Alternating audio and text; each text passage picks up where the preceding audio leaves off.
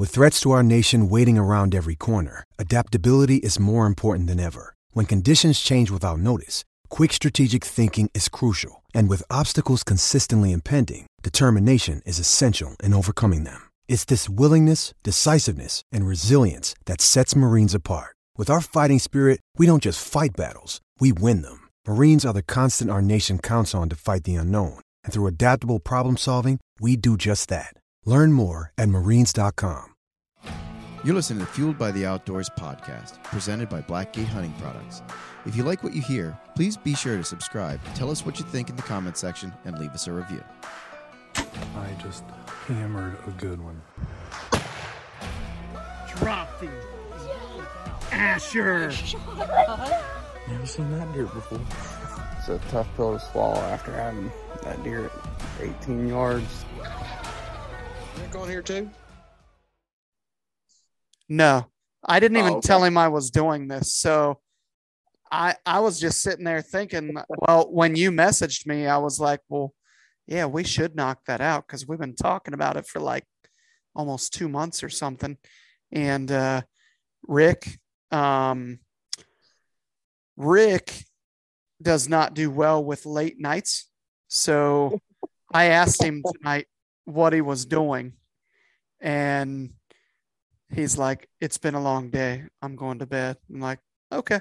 So I'm just going to put this in the drive and not even say anything for a couple of days and just see if he notices it.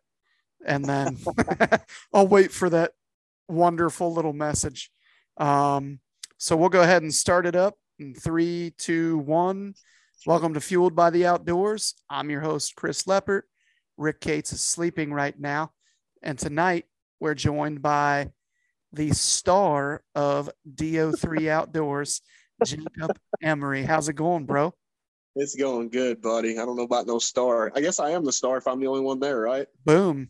I ain't lying.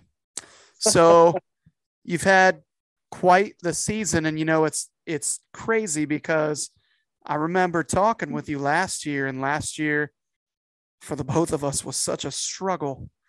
And I remember watching some of your stuff, and one thing that sticks out to me is the buck at the place I won't mention that like walked right in and then like looked up at you or whatever.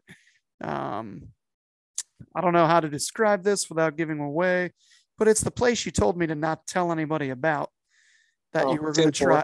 Yeah. The place you were going to try to hunt later this year. So, I remember going through the struggle and then seeing you kind of have the same issues. I'm like, man, really felt for you. And then this year I'm like, when I grow up, I want to be like Jacob Emery, killing these big deer. So tell us a little bit about, you killed 2 just slaunch bucks this year. Tell us about those a little bit. Start with your Indiana deer. All right. So anybody that doesn't know me, I live in Indiana currently. I'm from Kentucky. I've lived there my entire life. So pretty well my main 2 buck tags every single year is here in Kentucky or here in Indiana and back home. But I hadn't really ever killed a really respectable deer in Indiana. I've killed a couple bucks over there, just nothing like that's going to go up on the wall. But the buck in Indiana was really neat to me because I killed him in an area that I literally bought my kayak for.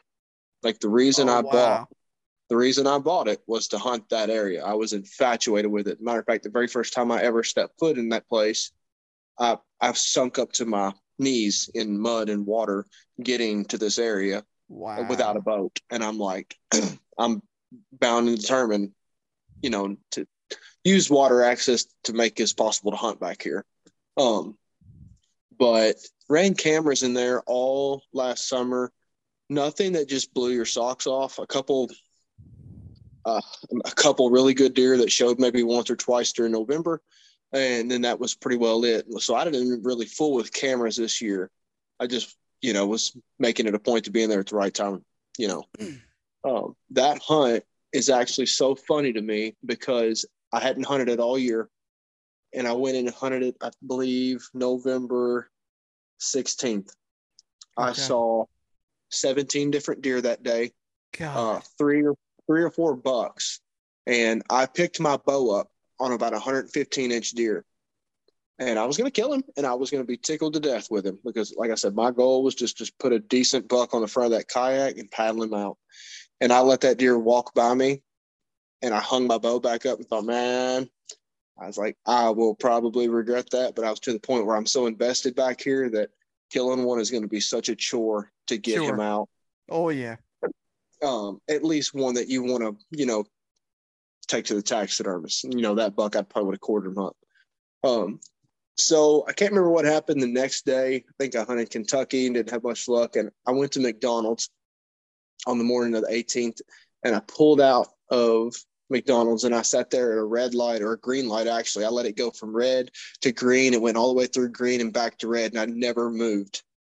I could not decide to go right or left. Left would be Indiana, right be Kentucky. Wow. It had rained so hard that night that I slept in, and I knew by the time I get there, it would start getting gray light. So I moseyed on over to Indiana, got the kayak out of the truck, got everything nice and situated, reorganized my gear. I grabbed my one stick, the Trophy Line Wingman, and put the kayak in the water and just slowly took my time making my way back there, listening for bucks chasing. It was nice, cool, crisp. Like I said, it had rained a bunch, so the water was actually coming up in that creek. It allowed me to get further back than I normally could, but then it made it a little treacherous, so to speak. So when I actually beached my kayak and took off on the little adventure, I used a ditch to access kind of the block of timber that I wanted to be in. And when I got out of that ditch, which I got one of my boots completely underwater and it was soaked and wet and already pissed off, I transferred from that ditch and made sure to get right back in a slough and follow that slough all the way around to where I wanted to be. The only thing I had going for me that morning was a known creek crossing that I hung a camera over the year before and had a lot of really great bucks after season crossing it. So with that in mind, I used the water to keep my scent off the ground because just moisture is your worst enemy. Sure. When it comes. So, I mean, unless you're like, walking in water, whatever. Right. So I worked my way all the way to the tree that I wanted to climb. And the only time that my boots were not underwater, at least like my feet portion, was 15 yards from the slough to the tree I picked straight out. I had the sun was at my back. The wind was in my face. I had walked all the way to this tree. I could not have been more scent cautious. There's nothing else that I could have done. And I told myself that morning, I was like, if a buck comes down the edge of this slough, there is no way he is smelling me, period. And I will be damned. I'll skip forward a little bit. That buck ended up smelling where I come out of that slough. Yeah, that's right. So as I climbed up, I was probably only up in the tree about 35, 40 minutes. I had a buck cruise the creek in front of me on the other side, a smaller buck. And then I had a doe just appear out of nowhere, almost right underneath me. And at this time, there's still quite a bit of foliage on the trees. And she works her way right to the base of my tree, cruises on by. I'm actually turned around in the saddle watching her. And when I spun back around, I caught a glimpse of Tines, and it was his real good side. And he was just in that, like, I'm an idiot buck mode in November, like just doing that frantic searching crap. Yep. So I knew he was looking for her. So the first thing everybody wants to do is grab their grunt call and start blowing it at him, which is basically what I did, just to get his attention. Well, I could never get his attention. He kind of trotted off the opposite direction. At this point, he's probably 100, 120 yards. And when he stopped, I grabbed my can call. I know people can't see this, but I actually seen someone do this. I don't know who to give credit to, but the Primo's can call, I blew in the little hole instead of turning it up. And, like how they turn it upside down. Yeah. So when you blow in that hole, you control the pitch and the length of it, and it sounds way more realistic, in my opinion. Wow. So from 120 yards, I did that, and I watched his ears perk up. And I said, I'm fixing to set the stage. I put the bleat call down, and I started tendon grunting on a Haydale, just a cheap Haydale. I believe that's the brand of it, grunt tube, and it sounds so good. But I worked that grunt tube pointed towards him, and I worked it away from him. And it was, that was it. He could not take it. He stopped exactly what he was doing. He ran straight to the tree. He turned and then turned straight back to the tree again. And I'm at full draw with my pin between this buck's shoulders. And this year I started shooting severs. I know everybody has their opinions on, fixed blades, single bevel, double bevel, expandables. I think our good buddy Greg Stagg shoots hundreds of deer with hypodermics every single year and has no issues. Yep. So I wanted something that was a good cutting diameter, but something that was a little bit more tough. And then when I found the severs, that's what I went with, and I got off on a tangent there. Anyways, no, I'm going to stop you for a second. I want to stay on that tangent. So are you telling me this is an expandable head, right? It is 100% expandable. Is it just beefed up? It is yes. I believe the guy's YouTube is Lusk Archery Adventures. So that is, if I'm correct, I could be very wrong. I think that is his favorite expandable head out there. Wow. It's pretty tough, dude. What's the weight on it? I think you can get either 100s or 125s. Okay, so it's not like 150 or 200 or anything like that. Nothing crazy, like not that I'm aware of. Okay. The way things are going right now, that they're liable to put out a 500 grain broadhead next year. Somebody will. God, dude, seriously. So, okay, so that's good to know, because I spoke with another buddy of mine that is another guy that I trust his knowledge, and he's not just like throwing brands or anything. And he's a killer. He kills a good one every year. And he shot his this year. He went from rage to sever, and that got my attention a little bit. So, all right, continue on. Big fan of him if anybody's listening. And I'm not affiliated with anybody, but like I said, the buck was facing straight towards my tree. At this point, I believe he was probably 3 or 4 steps from the base of my tree, and I could have shot him at any point, but I knew that he was in that like psycho state of mind. He's not thinking right, let this buck come around, shoot him on the swing and get a good shot. I had actually shot a doe with that same exact angle he gave me earlier in the year, and it took her about 50 yards to start bleeding. Granted, once she did, it was ridiculous. So as I'm contemplating taking this shot, he starts working his way to my right. So if I'm facing the tree in my saddle, which, by the way, hilarious story, I did not have the bridge rope on my saddle that day. So I took my carabiner and I clipped the 2 lineman loops. So it was pinching me beyond. Oh my God, it was off. And I one-sticked up like that. Oh my God. Yeah. That sounds terrible. So he disappears behind the tree to me. And at this time, he's probably, like I said, 3 or 4 steps from the base of my tree. And I can't see him when he does it, but I heard him lose his crap, like come unglued. And when I peeked my head around the tree from the direction he had came, I seen that he stopped and he was looking dead away. And I knew that he had smelled my ground scent or smelled like where my stuff was just falling to the ground. I don't know what he smelled, but he smelled me. So I was able at full draw, somehow without this buck seeing me, to raise my bow almost 90 degrees in the air and bring it back down. And I wasn't falling, but I was in that state where like I cannot stop moving. And I was able to settle my pin and follow that pin all the way through behind his shoulder. And I squeezed it off the second he caught my movement. And I mean, it buried, it didn't pass through, it buried in that offside bone in that shoulder. And I watched him fall over 70 yards away. And it was the most incredible blood trail I've ever seen in my life. Awesome. I mean, I'd love to pass through more than anybody, but as long as they die in sight, what else can you ask for, another thing, it was funny. I told an older guy about that, and he said, kid, back in my day, we didn't even want to pass through. We wanted that sharp broadhead up inside of them, jarring around while they're running and this and that. Yeah. And I'm like, it makes sense to me. It does.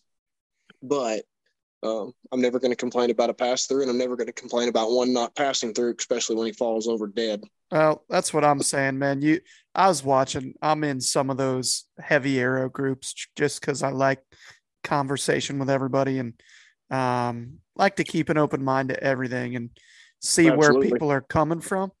And they posted a video in one where a dude just absolutely smokes this big buck. You see blood on impact just fly out everywhere. And he's piped, I think he ran like 50 yards and fell over, and they're complaining because it didn't get a pass through. And I'm like, dude, if I could do that on every deer, I'm signing paperwork right now. Like you would never hear a complaint out of me over that. So dude, people are so, I don't even know the word for them. They're stupid. Karens. I mean, like just let it go. Yeah. They want to run the HOA. It's annoying. Right. They bitch about everything, man. That's right. So what was your reasoning for going to this exact spot? I kind of want, if I'm thinking correctly, I want our listeners, all 8 of our listeners, to be able to hear, what your reasoning was. Cause I thought, I've kind of done this similar thing. And I thought, what a highly intelligent thing to do. I like this spot, and I've kind of become almost romantic with it. It's got everything a deer wants, but it's also one of those spots that, like, I wasn't going to be happy until I did kill one there because I was so damn determined to do it. It's a piece of public. It's not really even known for deer hunting. Is the crazy thing about it. But the sloughy area I was telling you about, it's got these little small high rises in it, just enough for a deer to get up out of the water. Sure. So they've got the refuge. There are crop fields within walking distance back there, with some of the meanest people you've ever met in your life owning them. They will not let you access. They're the kind of farmers that drive me banana sandwich. Like, we hate all the deer and we want to shoot every deer in the world, but we're not going to let you come shoot a couple does. Oh, I was like, awesome. okay. In that case, dude, I hope they eat every single soybean pod in your field. Right. That is so dumb. But enough of that. So they've got some food around. There's a bunch of water oaks. There's no I don't know, no big acorn trees. I feel like all the acorns that fall back there are kind of smaller. So they've got the food, they've got the water, they've got the security. It is a buck's paradise. You know what I mean? Okay. I feel like it stays cooler in the summer. I feel like the deer tend to live there all year long in this general area. So it's a good and a bad thing, I guess you could say. You took that deer during gun season, yes? Yes, I took that deer during their gun season. And Indiana is kind of odd. I guess it wouldn't be odd, but so if you want to buy a crossbow to hunt with, you have to buy their crossbow tag. It's $150. Well, if you want to hunt with a regular bow, that's $150. And if you want to hunt with a gun during their gun season, that's $150. Or you buy their deer bundle, which was like $320 or something of that nature. And you can hunt every season and kill 2 does and a buck or 3 does. The tag that I had was the archery tag, which I could hunt in any season, but I could only kill 1 deer. So if you killed a doe, that was a $150 doe and you're done. Okay. So Indiana, that's good to know. Yeah.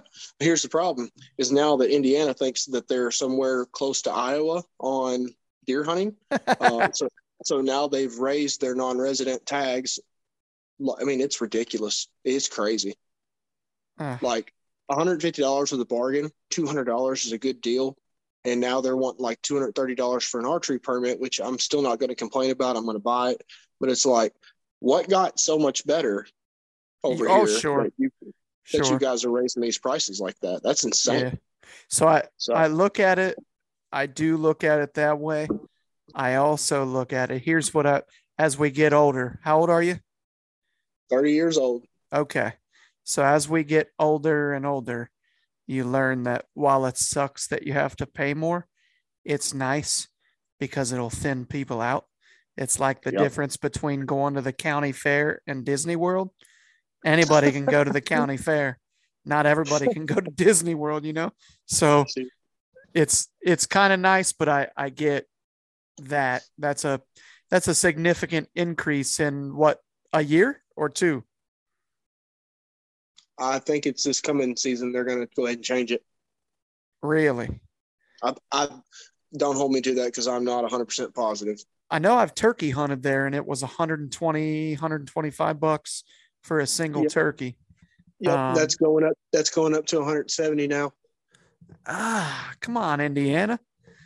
I was planning on.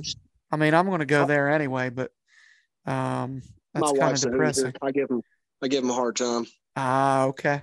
So I feel like in your video, was this the spot that you kind of maybe left alone and let the gun pressure push? Okay. That's kind of where I was headed. I almost didn't even hunt Indiana. I only hunted Indiana 2 times before that. Their season opened October 1st, 2 or 3, something like that. And those 2 or 3 times I was almost going somewhere so ridiculous that I was either going to kill something like, wow, like I can't believe I killed this here, or I wasn't going to see crap. And that was really just me subconsciously like buying time to let that place get better and better. Oh, sure. Oh man. And that entire morning, like rowing in, I was just hearing, just every direction. I'm just like, just keep shooting, boys. That's awesome.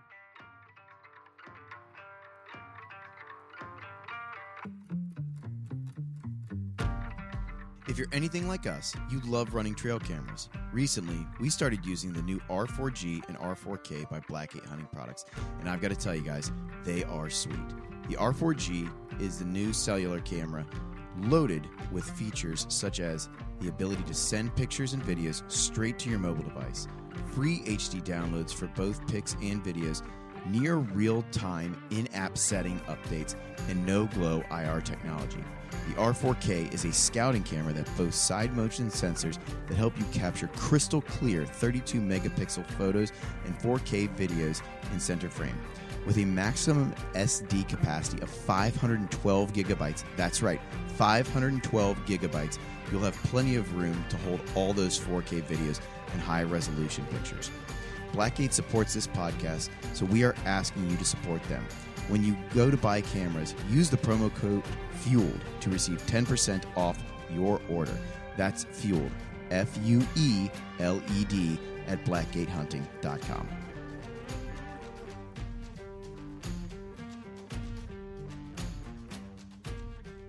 So, man, you said that deer went 145? Yeah, he was like 144 and some change and something like that. Had he, I think we discussed this before starting recording, but had his G2 matched on his right side and he had not broken off his brow time, he probably would have been really close to right at my personal best. Really? Mid to high 50s? Yeah, I know everybody can't see it, but the velvet deer behind me is my best deer. He's like right at 156. Is that what state did you kill? If you don't mind, what state you killed at? Kentucky. 2011. I mean, I still knew what I was doing at that point a little bit, but like I wasn't serious about it. Like I killed that deer in Nike tennis shoes, wow, black gym shorts, a long sleeve Mossy Oak Obsession shirt, and a hat. And I had no idea he existed. I didn't own a trail camera. And he walked by me at 20 yards and I gut shot him. Wow. Was this on public? No, this was a little private piece. This was a 3-acre private piece that I had permission to hunt. And I was within 5 or 6 yards of that deer 6 different times, 2 of which were the night that I shot him. and I did not find that deer for 3 days, and I did not find him until I was on my way to work, and the buzzards were circling. He ran in a cut piece of timber, and it was one of them where like they come in and logged it, they grabbed the logs and just left. They left crap laying everywhere, like treetops and all that. Oh yeah, it was awful. Like there was no way you could find that deer without either vultures or a dog, and dogs weren't even a thing that I knew about back then. You know what I mean? Mm-hmm. So wow, man. Well, congrats on number one. Thanks. Yeah, my second antlered buck with a bow. Jeez. So tell us a little bit about your next buck of this season that you took. So this buck was on some Kentucky public. This is a deer that I had some history with last year. Looking at the deer this year, just his face, just his body. It's like, there's no way this deer is not 5.5 years old. He's the biggest body deer I'd ever seen, yet alone killed. But last year, looking at him, he looks like a 3-year-old in videos and pictures. He's a pretty funny deer. I called him the Big Nine, is what I called him. There was one back there that was almost his twin, except he didn't have the brows and the little kicker G4. But like I said, followed him quite a bit last year. I never seen him or had a chance at him. My buddy Tim, he had multiple chances at the deer last year and just let him walk. Is he the one from the video? I think so. Okay. Yeah. So yes, Tim, that's my buddy. So that deer showed back up on that piece of public, which, by the way, I put all my cards in, or put all my eggs in one basket. Early season, I didn't put a camera on that piece that I killed him on until October 1st.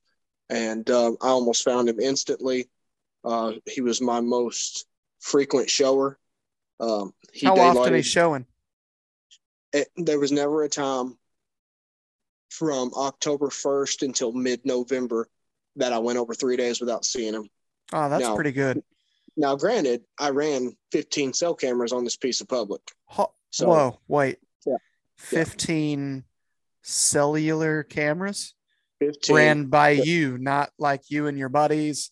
You. Those are not. Oh, my God. Surveillance, bud. You aren't kidding. Yeah, I've just about got the place figured out to where I know where the big deer like to hang, or at least use. I normally don't have a problem finding them. It's just killing them. Sure. is the tough part. Sure. And no, he was my most frequent visitor. In 2 or 3 areas, I probably should have killed him had I known what he was doing. This deer was actually using a very steep drop off. He was bedding on the top of it and watching me walk in. Yeah. Slick. Yeah, and I love it, man. I love getting my butt kicked by these deer to an extent, because in the end, it just blows your mind what they were doing when you finally figure out how they've been fooling you this whole time. You are not kidding. A lot of times it cracks me up. I hear somebody, "Oh, look who showed up when I wasn't there." You know why he's there is because you're not. Bam. I told somebody that yesterday, like, "Oh, I had him in daylight on my trail camera and I had to go to work." And I'm like, well, yeah. Like, if you were there, he probably would have ran out of there because he's watching your access, would have circled downwind, or, whatever. So I get that. Yeah. So this particular buck, another friend of mine watched him destroy a cedar tree, man, and we weren't but like 400 yards apart. And it was a pretty cool encounter that he had with him. He had him at 45 yards and couldn't get a shot. I'm glad he didn't. But I kind of lost him and all the other deer towards the end of November. I was starting to get in that panic mode, and that's when I killed the Indiana deer. And I was like, all right, if nothing else, I've had a good year, and I'm happy with this buck. But at that point, I knew that the late muzzleloader was probably going to be my best chance. So I only bow hunted the rest of the year when conditions were perfect. Like, I know I'm not going to educate them anymore. I'm not worried about other people bothering these deer, where they're at. Just let them be deer, let them do their thing, and let them get comfortable, let them get back to that pattern.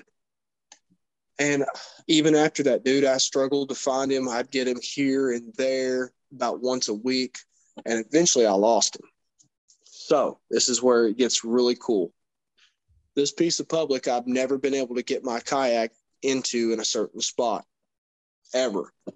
But we got a torrential downpour 2 days in a row, and it brought the water levels up to where I could get past this flat that, like, the water would normally be about like half an inch to an inch deep, somewhere around in there, like enough to where it looks like there's water, but your kayak, I mean, you can't get it through there. There's no way. You can't walk it either. Okay. If you wanted to walk to this deer, you'd have to go through private and then some. Like, it'd be a crazy little ordeal to even get back there.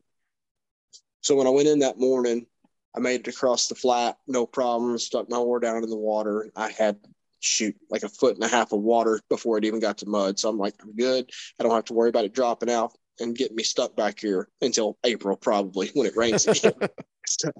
So that morning was another kind of weird gear situation. I took my Lone Wolf Assault 2, which I sold now because I'm going to get something else, in one stick.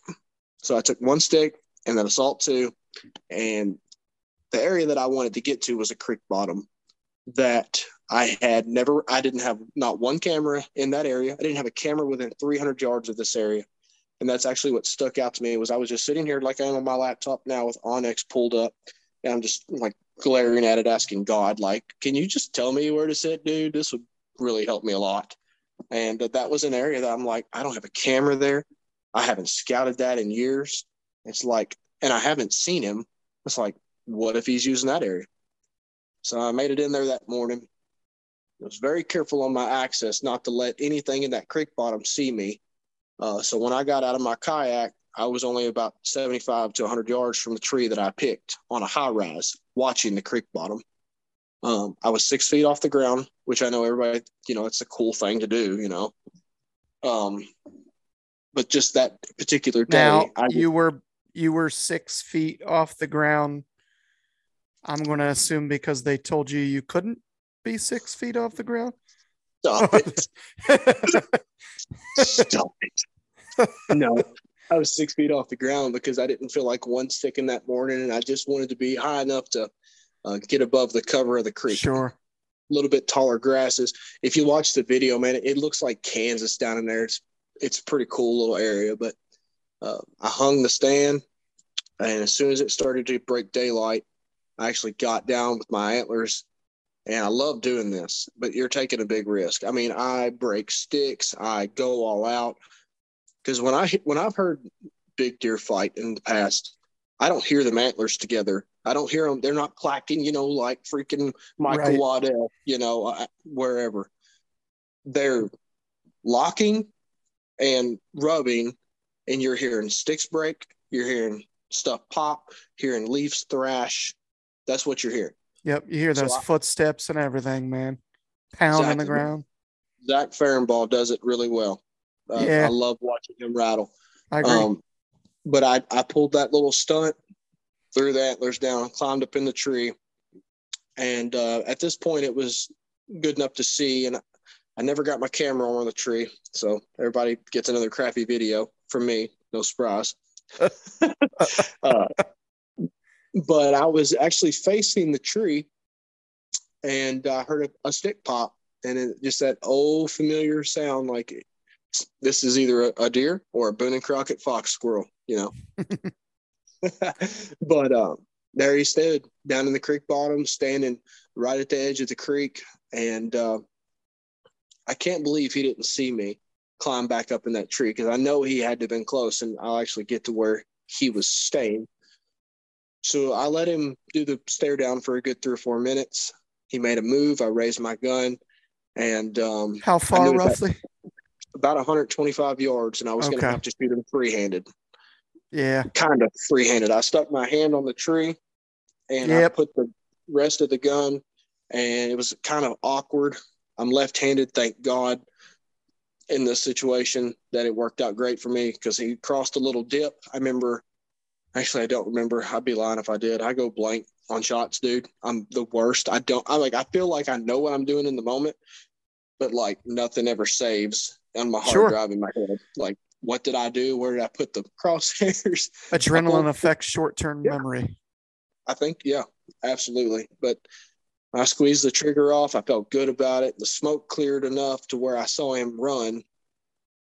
And then I heard just a crash, and I never seen anything else of him. And I'm like, I should have seen this deer run off if I missed him, or if, if he ran a good distance. So I tried not to get too excited. I reloaded my gun. Actually, some people have commented that I put the cap or the primer in the gun before I shoved the barrel or the bullet back down. I'm sorry. I was half cracked out. Totally broke a safety rule. Yeah. But anyways, I got my stuff, got back to the kayak. And what's so neat about it was I was able to ride the kayak right to where I shot him.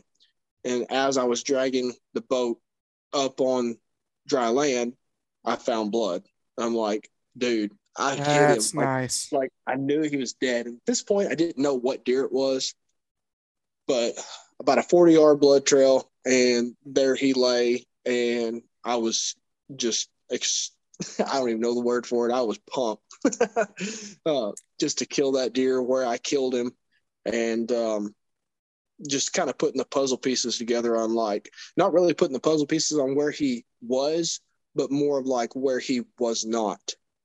Okay. So, you know what I mean? Like, yeah, just crossing spots off. Crossing off spots of where this buck is bedded, especially like later in the year. So I killed that deer on December 14th. So it's the latest I've ever killed a buck of any caliber of that size. And man, after I laid there with him or sat there with him, I didn't lay with him. That'd be kind of weird. It just started to make so much more sense to me. And this creek bottom is full of cane thickets. And I thought, I wonder. So after I gutted him, got the process done, I kind of followed his footsteps back to where he was standing. And I looked back, and you could see where he had went through the grass. I followed him into the middle of one of those cane thickets where his bed was. Wow. I don't know why I didn't video it. Because it was just kind of like, I'm going to check this right before I throw him on the kayak and Tim gets down here to help me. But he had a bed in the middle of this cane thicket, and he listened to me rattle that morning, I'm almost positive. And when he stepped out, he wasn't but 30 yards from it. So it just makes perfect sense. He was either on his way back to that cane thicket and heard me, or he was in it. Okay. So but that's where that deer was living late season. So how far roughly do you think his bed was from where you sat in a tree? 150 yards. Oh, max. God. Okay. Yeah, like he was only 25, 30 yards from the cane thicket when I shot him. So you slipped in on a dude. Oh, bud, like you've been fooling around with your best bud's old wife, had to sneak you out of there. Yeah, that's Dude, I like have no filter. I'm just kidding. No, you're fine. Wow. So you were in tight. Well, you try to tell people, I swear you're not in the game 90+% of the time if you aren't within 150, 200 yards of their bit. You know what I mean? Like outside of the rut. Well, sure. Yeah. I mean, that's the bottom line. If you're not right there on top of like where they're sleeping or close to it, I've heard multiple stories of guys, they'll watch a big deer stand up through the woods at 100 yards or 200, just whatever. And the thing will not move. He will not move until it's too dark for you to see. Yep. And if he does, he goes a couple of steps or whatever, especially, your season even opens up later than ours down there in Indiana. You're talking about acorns flying off the trees at that time, and they just bed under the damn white oaks, and they don't have to go anywhere. They might walk 20, 40 yards, whatever, to go get a drink somewhere, but they ain't got to go anywhere. Very, very true. It's a little different in Kentucky when it opens up that first weekend. Oh, so nice-ish. I know. We found a pretty good WMA to hunt, and well, we thought we did. We ran cameras on it all year, and I never got a person on camera ever all summer. And then we pull in, and there's trucks everywhere. And I'm like, no. And then get this. So I had a buck at 28 yards on opening day. Pretty good buck. He'd be Pope and Young, maybe a little higher. Nothing crazy, but on film opening evening, you're getting cut down, no problem, out of state. So Yep. I couldn't get that deer shot. And I saw somebody post a deer from a Kentucky WMA, and this moron posts the city that he killed it in on Run and Gun. You know, there's like 80 plus thousand people on that page in that group. And he's like, oh, had a great time here. Post the city and everything. I'm like, well, hope you enjoyed yourself, because you're going to run into some traffic next year. I'll guarantee you that. But yeah, shot the buck that I had in front of me. It was pretty crazy. Between him and that jackwagon that likes to post all that other crap, it ain't going to make it worth a dang eventually. Well, we just have to step into the future, Jacob. Yeah. That guy. I got an issue I want to discuss with you at some point. Now, me and the Kentucky Fish and Wildlife, we're going to fight over it. Oh. And we'll talk. No, I'm not going to discuss it now. Okay. All right. But, once we hit the stop button. All right. Don't let me forget.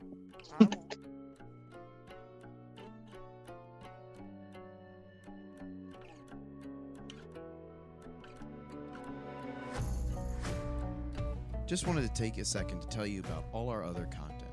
If you're on Facebook, head on over to the Fueled by the Outdoors Facebook page. We currently have over 18,000 members of people who love the outdoors, from the mobile hunter all the way to the hiking enthusiast.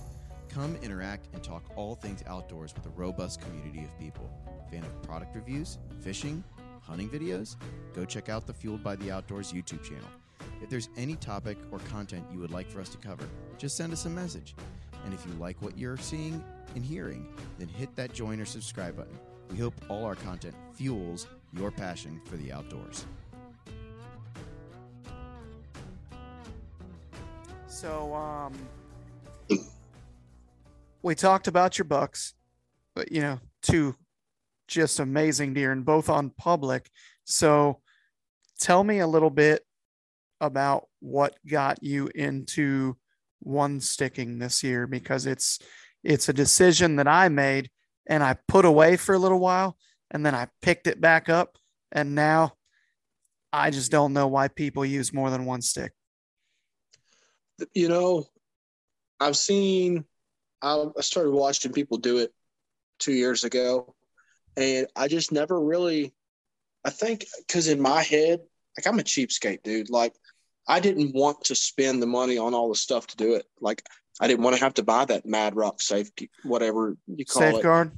Yeah. And, you know, I don't even use one, and I'm not going to. And I think this year it was walking in early season with a platform and 4 sticks. And I'm just like, you know, this is supposed to be like light, and it's supposed to feel light. You know what I mean? And it's just still just feels too heavy for me, for my liking. Like, it just bugs me.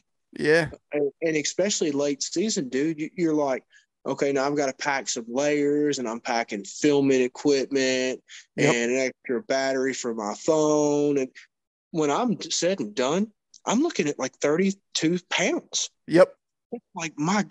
Like mobile hunting my butt, you know? Right.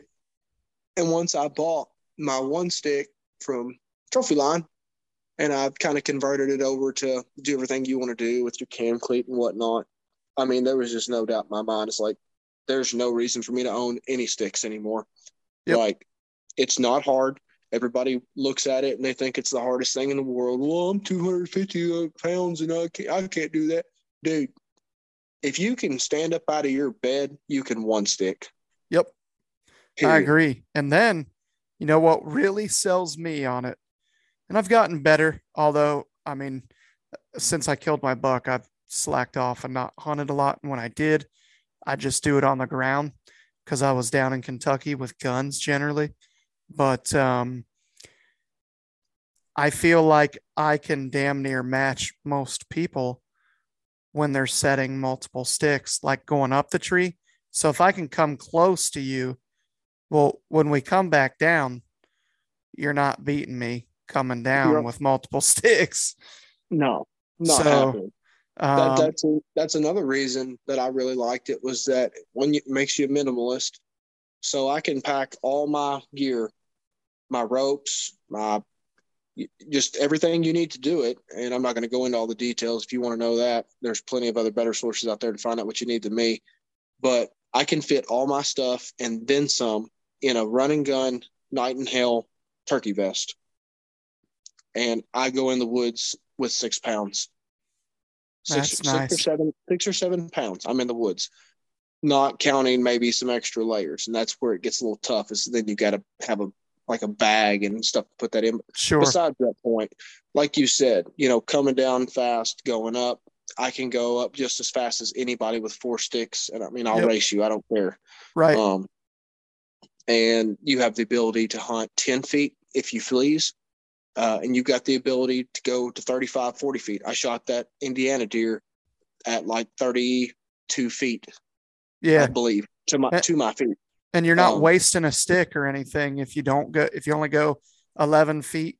You don't have a stick or two that are just laying on the ground or sitting there, and you carried, 6 pounds or whatever, 5 pounds extra stuff in, which a lot of people hear us talking about this weight. So just to be clear, it's not like we couldn't put an entire deer on our back and walk around with it. That's not what this is about. It's about being as quiet and stealthy going through the woods. I mean, yeah, sometimes if you're hiking a ways, sure, you can get, a little tired or whatever. But when you're trying to fit stuff on a kayak, which I can very much appreciate because I did the stand thing for a little while. And then when I put my pack in my kayak with just a 1 stick in there, I'm like, oh, this is nice. This fits way better. So, the other thing too, that I think gets discounted, I think it's the safest way to come out of a tree, the rappelling.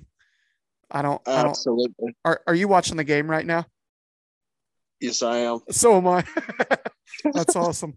I don't know who let the I don't know who let these damn Cardinals in. Oh, well, I say that and they score a 2-point conversion. They're going to need to do a lot of things though. So, yes, so you're using the trophy line wingman. Have you tried any other 1-stick setups or anything like that, or has it pretty much just been that? Or I have not, and here's why: it's because I'm not, like I said, affiliated with anybody. Nobody sends me money. I've just always had a really good relationship with Sean and Trophy Line, so he does help me here and there with some stuff.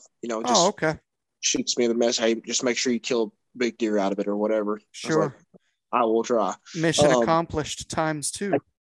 I just like their products and their background, and sure, I could be wrong. I don't know. But, I mean, they've been in the saddle game longer than any of these other, and I believe they'll be around longer than in all of them as well when the coolness fades. It's funny that you mentioned that today because as I made that post on Saddle Hunter Nation and all that, looking for different companies to message to invite to the expo. I was looking, I forget what led me to Trophy Line, but I was looking. I typed somebody in and Trophy Line popped up.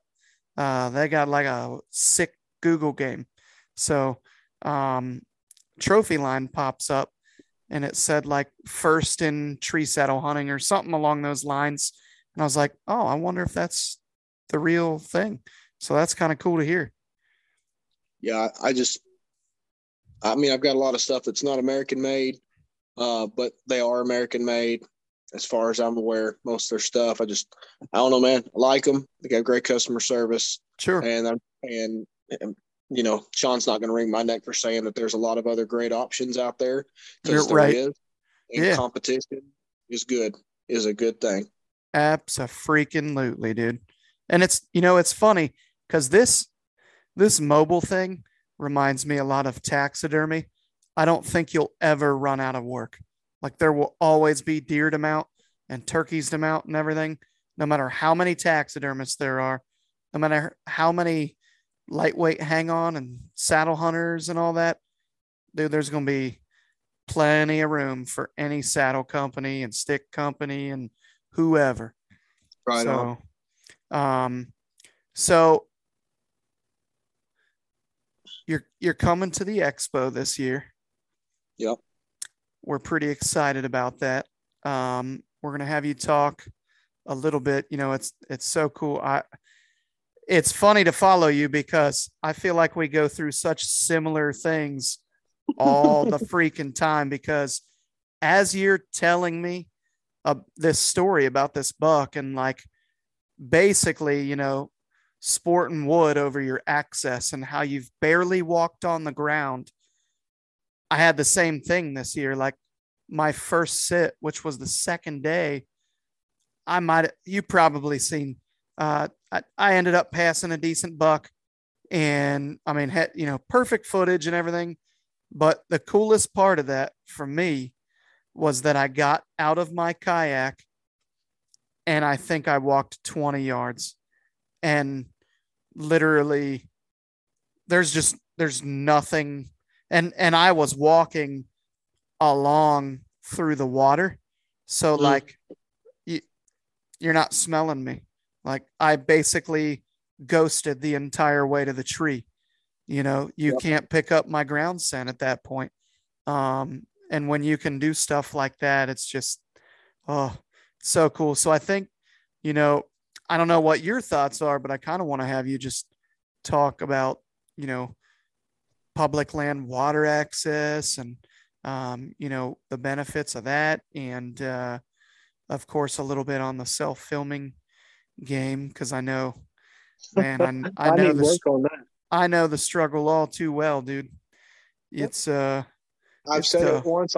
I'll say it again, man. YouTube ain't nothing to me. I really enjoy filming my hunts just to have something to look back on. But if it's going to cost me a shot, I'm not fooling with that record button. I'm not doing it. And there's just times where I get mad in a slump and I don't want to pack extra crap to film. I could care less. I just want to go kill or hunt. Sure. You know, that's just the way I am. And I don't know if I'll always be that way, but I've just downgraded over the years. You know, I started with a little handy cam like 8 or 9 years ago, and I'd worked my way up to something a little better, get a Canon G30. And then, you know, then I went to like a DSLR last year, A6000. And I'm like, no freaking way. This cell phone shoots plenty good video for what 99% of what is on YouTube, period. I'm not Heartland Bow Hunter. I'm not Rotary Productions. I do not need a 29-pound, $40,000 camera in that tree with me. Yep. And these guys, they kill me. They absolutely kill me. Like, what's a good starter camera for around $1,000? It's like, dude, you don't even know if you like filming hunts yet. The thing has got more buttons and gadgets than you have any idea of what to use. And you can't use any of those when you're trying to draw a damn bow or point your gun at a deer. Exactly. You're literally trying to point and pray. Yep. I agree. I just like to hit record. I'll zoom out or whatever. And if it's on camera, I'm happy. I can always crop it. It looks a little grainy. People will get over it. It's fun. You know what I mean? And this phone that I'm running now, the S21 Ultra, I would put it up against a lot of camcorders on quality, especially on a 20-time zoom. Yeah. That fantastic. That thing is sick.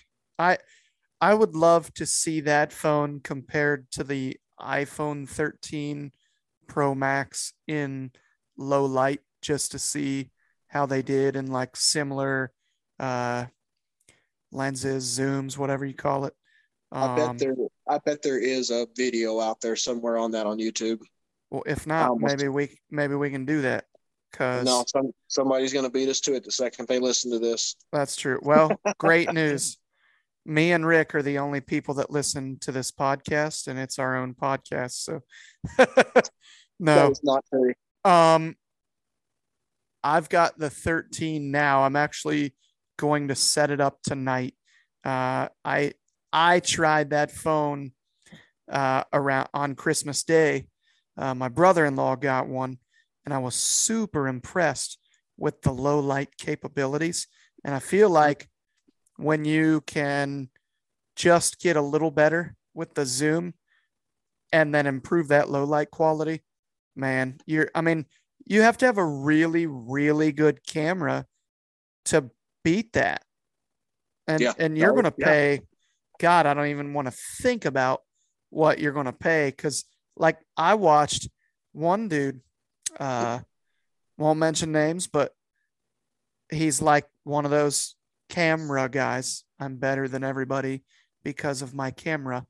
And I looked at this footage and I messaged him. I'm like, dude, was he filming with a GoPro? And because it's like zoomed way out and everything. And he's like, no, that's a Canon G50. And I'm like, what? He's like, yeah, you can't zoom in really far in low light. And I'm like, when do most people kill big deer? Oh, in low light. So your camera is a fucking paperweight. Congratulations. This dude gave me shit all the time over this. So it's kind of funny to see, but they got the deer. Congrats to them, all that. I think it's going to be a fun time having you down, playing around. I'm excited to hook up this year and turkey hunt. I think you're going to come into Ohio and we're going to show you what a really turkey population looks like. I doubt it. It's pretty terrible, man. They went to one bird this year. I don't know how much that's going to help. I don't know why you're going to go to one bird and not tell people to not shoot hens in the fall and stuff like that. I know that's tradition, but like if we're worried about a population, they should do earn a gobbler. These states, like Indiana's a one bird state and it's a great turkey hunting state. It's just so expensive. Yeah. Like you've got to really love chasing these birds to spend that kind of money on one bird. You know what I mean? Yep. So, but God, I'm going to kill myself for saying this. You can tell a difference in going to Kentucky where there's a 2-bird limit, and Kentucky Fish and Wildlife literally never cares. They will never change anything. They're worthless in my eyes, and I hope the commissioner's listening. Fight me. You can go to Indiana and hear so many more birds from a ridgetop than you can in Kentucky because it's a 1-bird limit, and it's expensive. Now, Kentucky, you might be in the right places here and there. I know it's a little bit better in Eastern Kentucky where the hunting public went this year. I'm sure that the residents over there are going to love them after this past spring. So, but man, I don't know. I do feel like cutting a limit does help, and it goes back to like raising the tag prices. Is it because it scares more people off? Yeah. I mean, I don't want to, like Kansas went to a 1-bird limit unless you want to drive super far out west where you got to go get your second bird. I don't see anybody out there early season that you normally used to when there was a 2-bird limit. You know what I mean? People just don't want to fool with driving that far to kill one turkey. But I don't know, man. I really don't know what to say, but I'm with you 100% on the shooting, hens and whatnot. I think it's silly. Shoot a gobbler. Their breasts are twice the size. Right. I know they're tougher to kill, but I know the fall method is to bust them up and assembly yelp, lost Jake, Kiki, whatever. But we used to do the far of it, man. When back in 03 and 04, when I was still fresh into it, fall turkey hunting was one of the funnest things I did all year.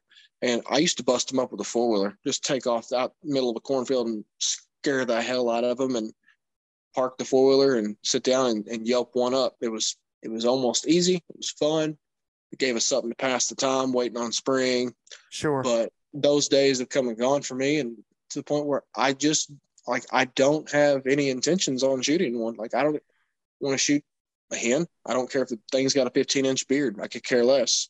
If a smoke phase hen walked by with a 3-inch beard, I would have a hard time passing it, but I probably would, Yeah. I have no intentions on shooting jakes, unless you just got to be careful. A lot of them turkeys out west, they gobble just like a man, talk like a man, act like a man. They come in. Really? Oh yeah. Like, you go hunt Nebraska, you go hunt Kansas, you might be chasing a jake all morning, wondering why he's acting quirky and won't commit. It's because he's got about a half-inch beard and he gobbles. Dang. Okay. Well, you answered my question. I was going to ask if you would shoot a bearded hen, so that's good to hear. I just feel like the people who really, really love chasing turkeys are pretty much all going to answer the same way. And before, there were a few years where I had, the possibility or whatever, and I thought hard on it. And I'm like, man, but what if she has, 8 babies, 10 babies, 15 babies? That's a lot. And I know people are like, oh, they don't have, they're jacked up or whatever. I filmed a bearded hen this fall with, I think she had 9 or 10 babies with her, 9 or 10 poults.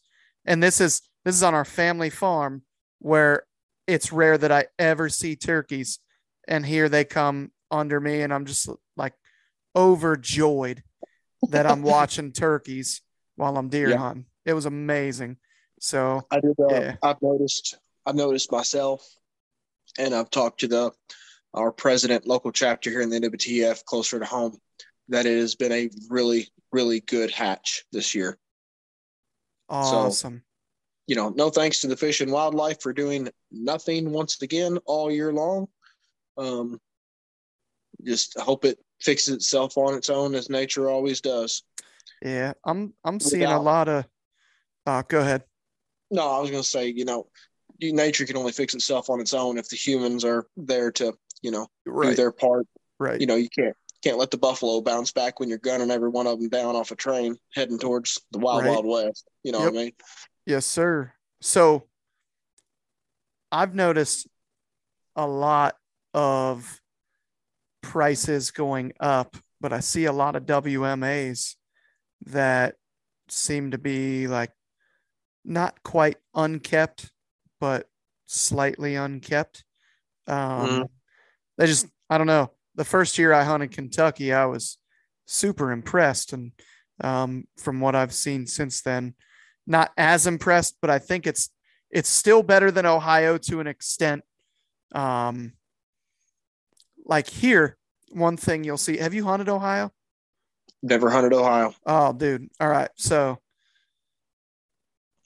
reason number one, Jacob Emery is going to bitch about Ohio is there is access every 12 feet. Like there's a parking lot, there's a trail, they're everywhere. That's one thing awful. I like about, it's terrible. So you really you can't get away from people for the most part. Even if there's a big lake or, whatever, people can get to you. No problem. I went hunting somewhere, on public here. The first year I got into public land stuff, and I thought I'm just going to hike my ass off back in here. And I went like 2 miles, 2-mile walk, maybe 2.5. I mean, I walked my ass off with a climber on my back. Not the sweet ass setup that I'm rocking now. So I'm sitting up in a tree and a deer rolls through, and I'm like super happy. And then here come the horse people. And I'm like, what in the heck? And I'm looking, and I'm right next to a damn bridle trail, and I can't get away from it no matter where I go. And then some damn mountain bikers come by, and I'm like, what in the living hell? But it's terrible, man. There's some pretty good spots where you can kind of get away from roads and stuff, but it's just so tough to get away here, like anywhere across southern Ohio. You draw a line across the middle of the state and come down. Like, I still haven't been to a place where I could go more than maybe a mile, mile and a quarter away, which a mile, a mile's not, it's just not far to me. It's not, you're not, you can get away, and I don't want people to think like, oh, you got to hike your ass off to get away from people to kill deer or turkeys or whatever. That's not the case. But sometimes when you just don't want somebody to walk in on you at 9 o'clock in the morning or, whatever, it's nice to get away from people, but it's uber tough to do that here. Oh yeah, it's not a lot different over towards where I'm at, but there's a few places, man. It's very obvious. The less access, the better deer hunting. Absolutely, 100%. So, I guess we'll go ahead and just kind of wrap this thing up here, and hope this dude for the Cardinals is like, okay. I didn't see what happened, but He got trucked. Did he? Oh yeah, like he was in just a bad position, and when he got hit, dude, you could tell by the way he went stiff, like something wasn't right. I think he's probably messed up. That sucks. Well, hopefully he'll be all right. Well, any closing final thoughts? Any concluders? No, man, just excited to start chasing the redheads and see what this year has to offer. Obviously excited for the expo. I love meeting guys that I've talked to online. I think social media sucks for the most part, but it has connected me with a lot of really great people. I agree. Yeah, I mean, that's for me, same. I'm super excited about the expo, excited to meet you here, and probably the next, I mean, we'll probably want to go scout sometime early April if you're around and not hunting all over the damn United States. I've already got one tag bought. Where are you going this year?